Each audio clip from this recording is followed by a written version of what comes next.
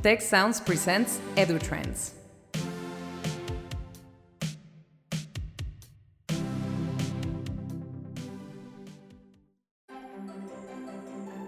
Welcome, George Siemens, to this EduTrends and webcast of the Institute for the Future of Education. We are very happy to have you here today. We are in the middle of the International Conference of Education and Innovation.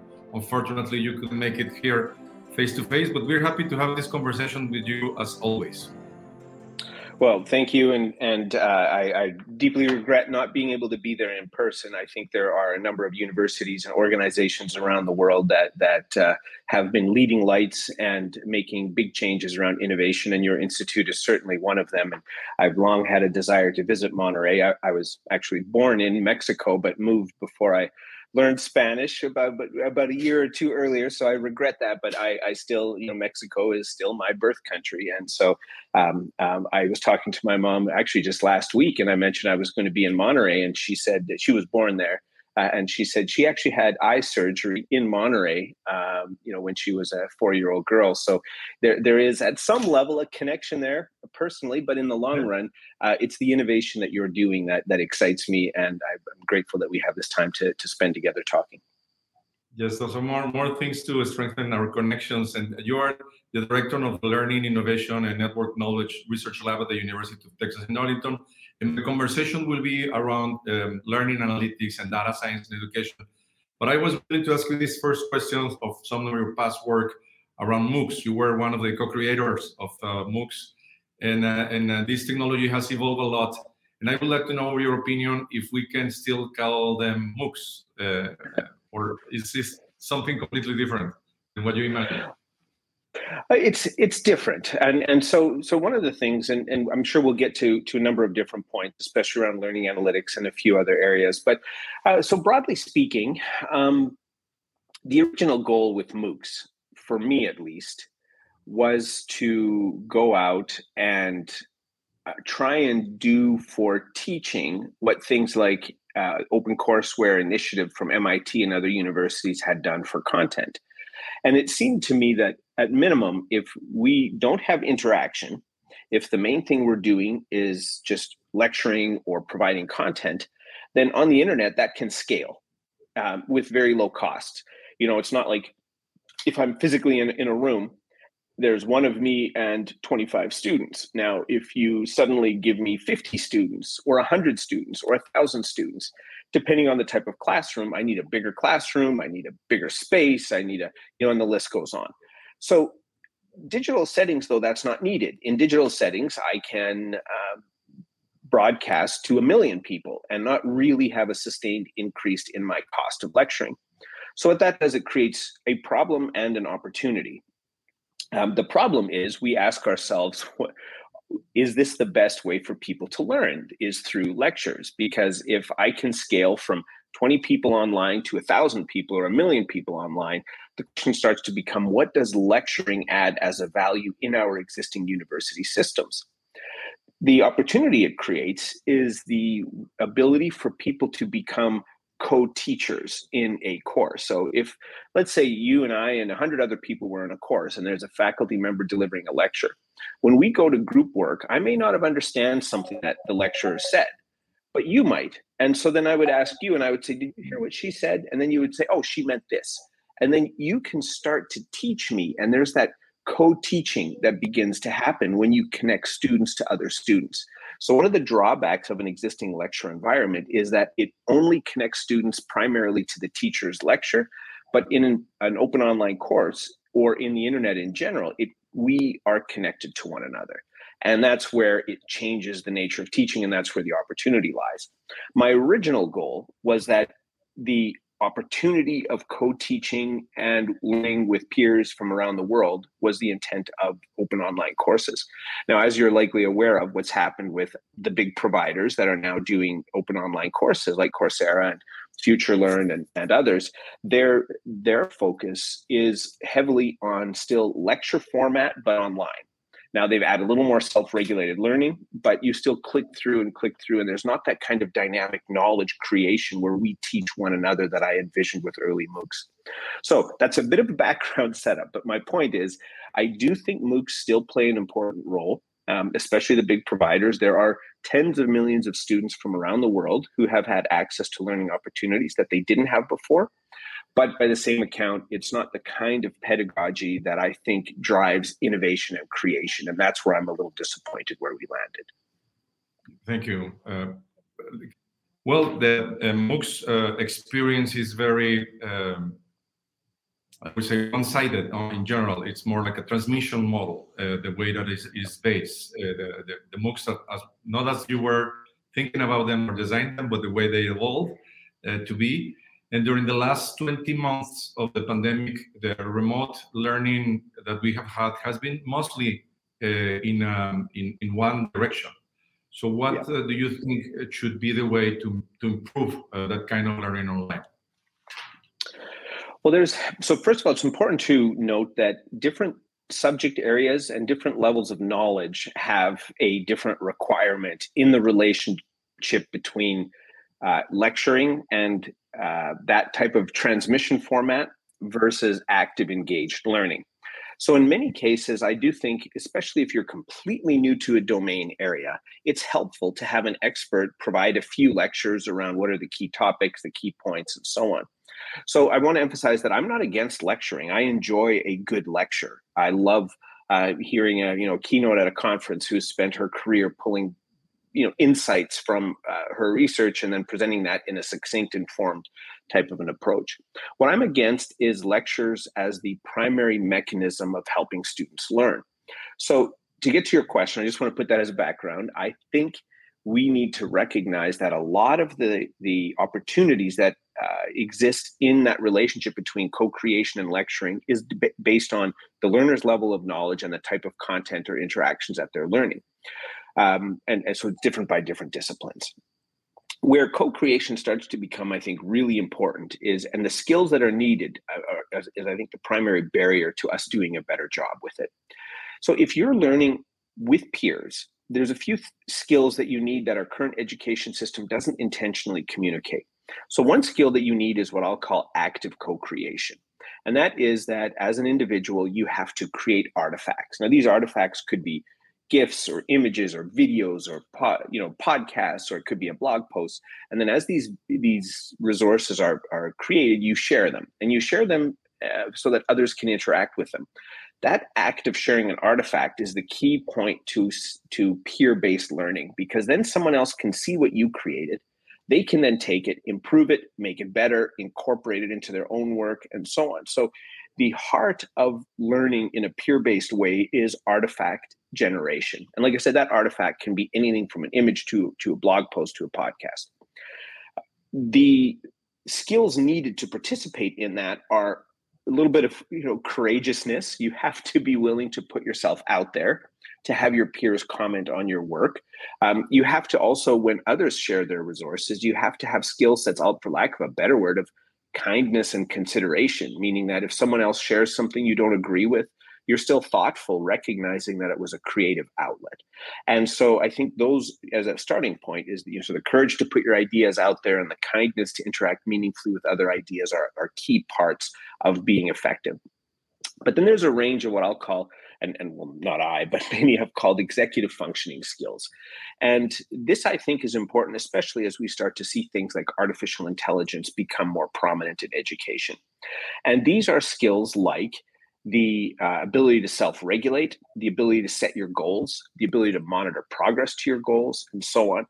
Because those are things right now that I don't think artificial intelligence will replace in the short term. In the long run, they may replace it, and AI may make those kinds of learning experience completely different. But for now, our ability to socially interact with one another, to connect meaningfully with one another, and to support and be kind and be thoughtful.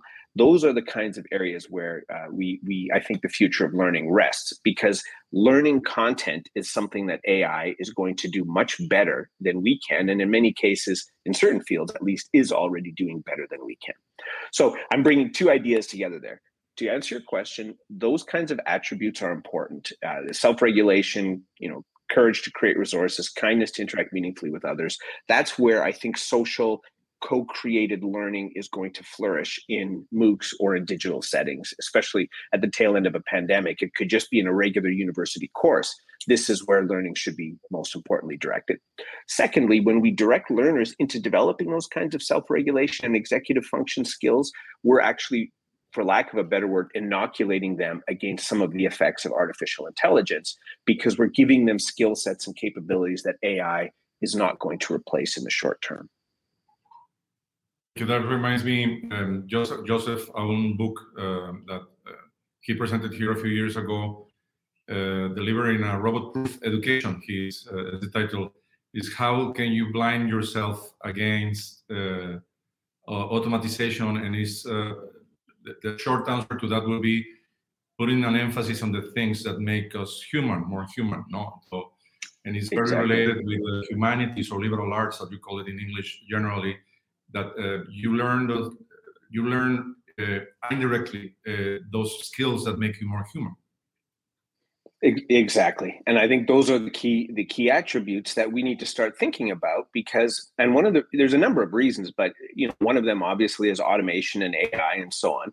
But another reason that we often don't think about, at least I haven't heard much discussion about, is that in almost all fields, what we knew before isn't really needed right now. And you might have heard this term being used, like it's this concept of the half-life of knowledge, which means that the knowledge that's required in many disciplines is obsolete very quickly. And because it's obsolete so quickly, it becomes quite important that we don't just teach people to know things, we teach people to be certain kinds of people, right? Because it's the being part, that's the part that lasts. And knowing is changing like this. Like what we knew, we didn't even know about COVID 20 some months ago.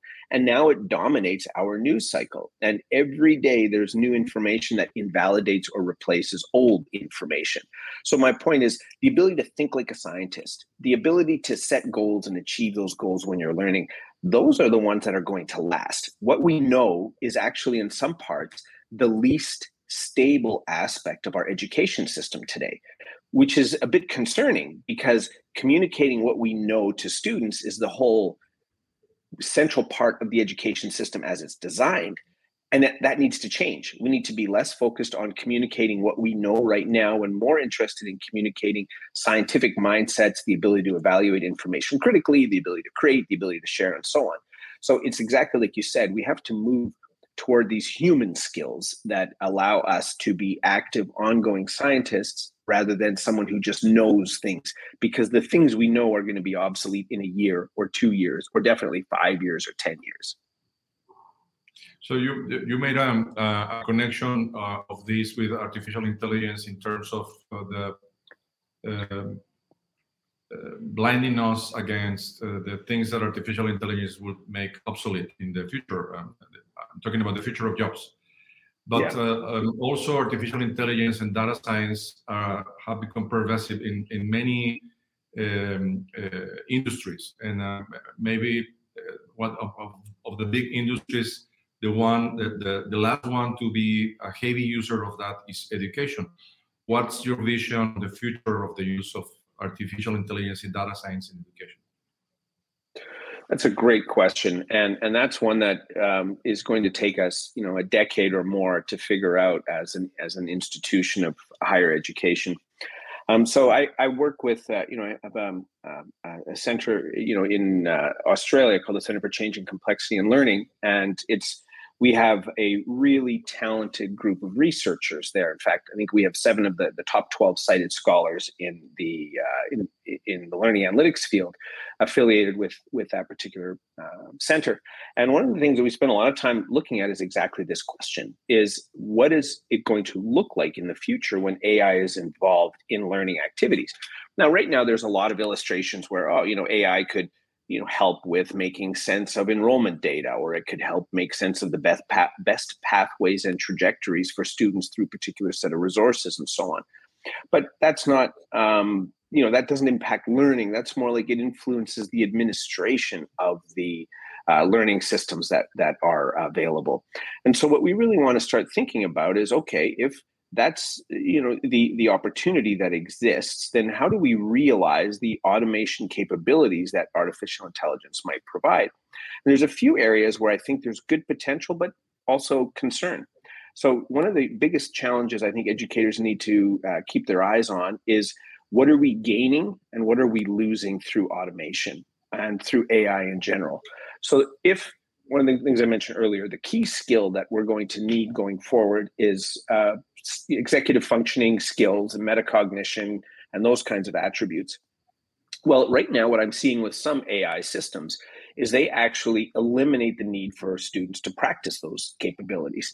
It'll come by and nudge students, oh, now you should do this, and now you should do that.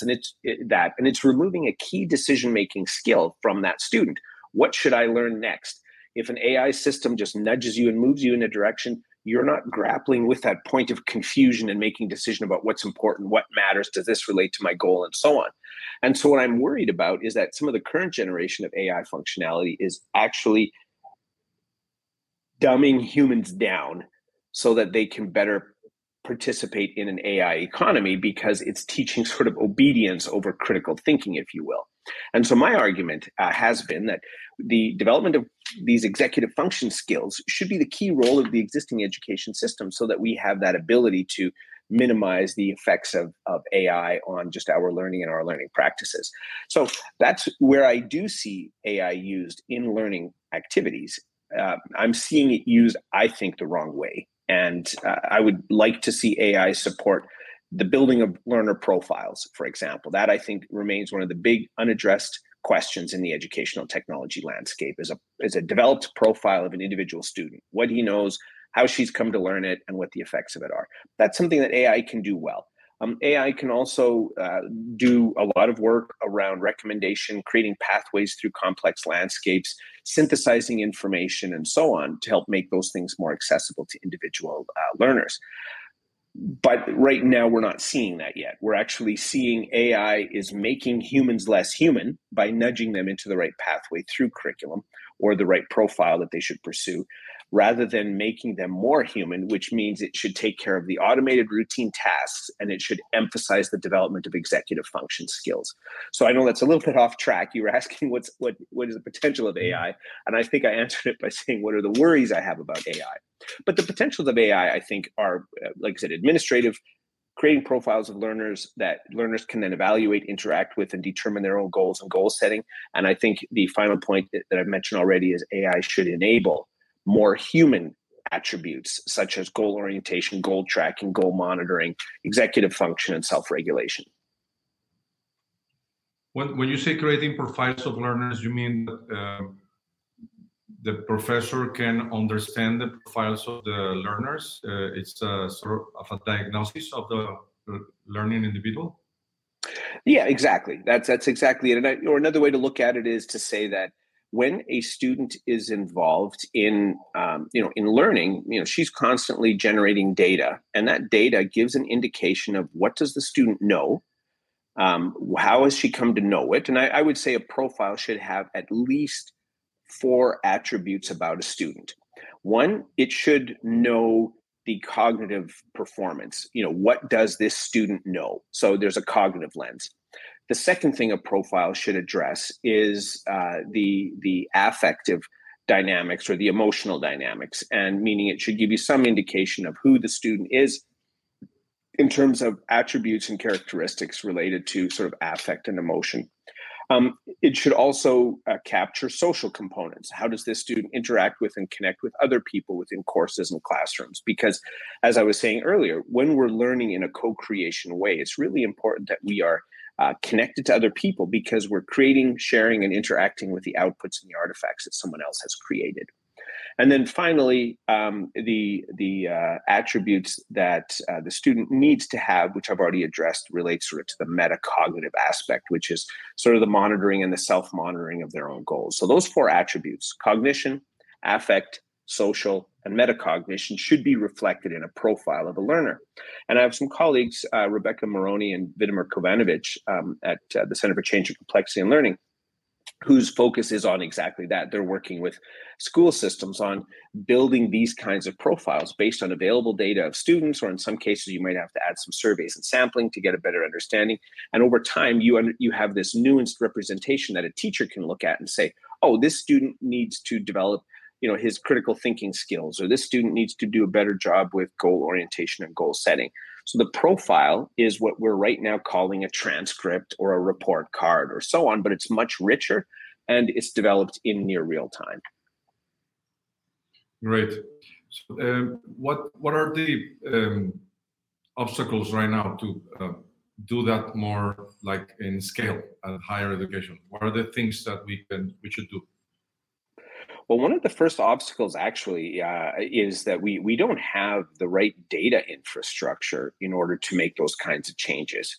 And so what I'm referring to with that is, the ability to, well, let's try again. The types of resources, and technological and otherwise, that a company like Amazon or Google has, that scale of both data, but the ability to manage data, through data lakes and through machine learning environments that are incorporated into their big data system, means that Twitter and Facebook and Microsoft and others can give us recommendations in real time.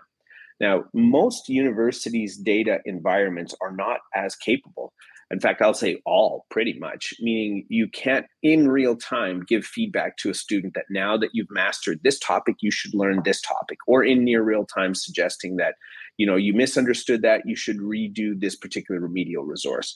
Quite often, those resources that kind of analysis comes by, later, or even a day later, or it depends on the kind of infrastructure. If you have a traditional relational database, for example, that kind of near real-time computation is not the easiest to do at scale across, let's say, the case of your institution where you may have 50 or 100,000 students, that data environment doesn't exist. So I think first and foremost, and it's something that a group of teams actually at Facebook did a number of years ago when they started developing the architecture for a real-time data lake that provides adaptive ongoing feedback. Most universities aren't at that space yet, and they, it may be years till we're there. So short view is, one, we don't have the right data environment to act the way that we experience when we're on Twitter or social media or many online environments. So that's one of the first things that we need.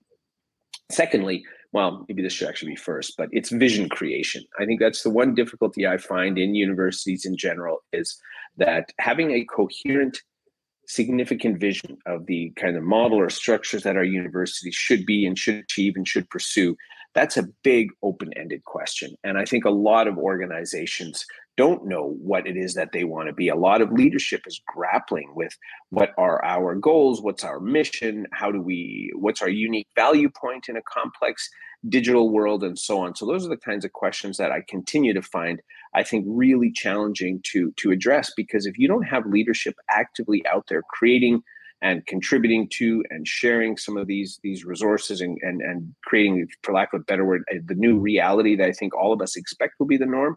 If you don't have leadership that's addressing that, I think you're facing a really difficult task. One illustration, and you're likely to be familiar with this, is we knew digital technologies were going to be influential in education back in the late 90s, early 2000s, right? As soon as learning management systems showed up, as soon as digital environments showed up, we knew they were going to be important. And we had 20 years for universities to begin to take advantage of digital technologies. Some did. There's some innovative universities. I mean, I've been affiliated with Athabasca University in the past. I know, a colleague at University of Texas in Arlington, Pete Smith, ran a distance education environment that was the top nursing program for digital online learning in the country. University of South Australia, where C3L is located, announced an online initiative about 3 to 4 years ago. And the list goes on. Some universities did, but many universities didn't. They largely ignored the digital technologies. And then as digital technologies became more rampant, they didn't have the existing capabilities, and they ended up having to partner with external companies and corporations to help them develop their online profile. So I think that's the challenge that I see, is that we lack leadership that has the vision to prepare for the future. And that's what worries me most, I think, about these different emerging technologies and opportunities that are coming up, is I'm not convinced that most universities have the quality of leadership to be able to meet that challenge. Great. So, just to relate to that, we did a study 2 years ago, just before the pandemic, in 9 Latin American countries with the Inter-American Development Bank, and related to the use of technology in universities. We asked around 9,000 professors from different universities in those 9 countries what was the state of the use of technology for learning, in their institutions. And one of the things that strike me the most is that the universities they were working in didn't have, or they didn't know that they had a vision on the use of technology in general. So it's something that when you go to a company, a retail company, whatever industry or those big industries, entertainment, pharmacies, etc., they have a vision of how technology should be used, and it's shared by every member of the organization. So there's a lack of certain leadership skills in terms of the use of technology, and in particular in AI and learning science and data science. Sorry. So I understand that that's part of the goal that you want to achieve with this new initiative that you're launching, the Global Research Alliance for AI in Learning, Grail. Yeah, well, and thank you. I was actually, we're in sync because I was just thinking as you were sharing your study, I thought, well, that's what I'm hoping to see we can do with Grail, right? I'm hoping that we can take advantage. So one way to describe it, I was talking to actually someone at the conference yesterday. I have a number of meetings online, so I'm at least feeling, like I said to you before our call here, I'm at least feeling like I'm honoring the commitment that I made with your very important conference. And I do hope to visit you in person early in 2022. But I was saying, there's certain things, and this isn't the best example, it's the best I could come up with.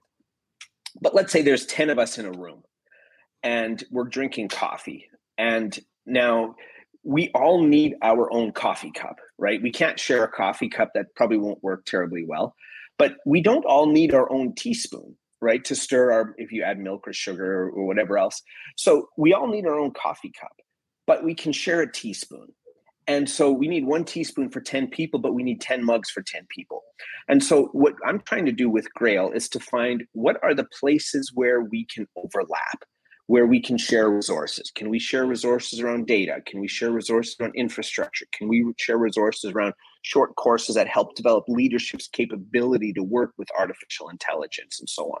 So these are the kinds of resources that I think we can learn to share. Now, it's not the best example, but let's just say that 95% of what we do as a university is unique to us. I don't think it's that high, but let's just say it's 95%.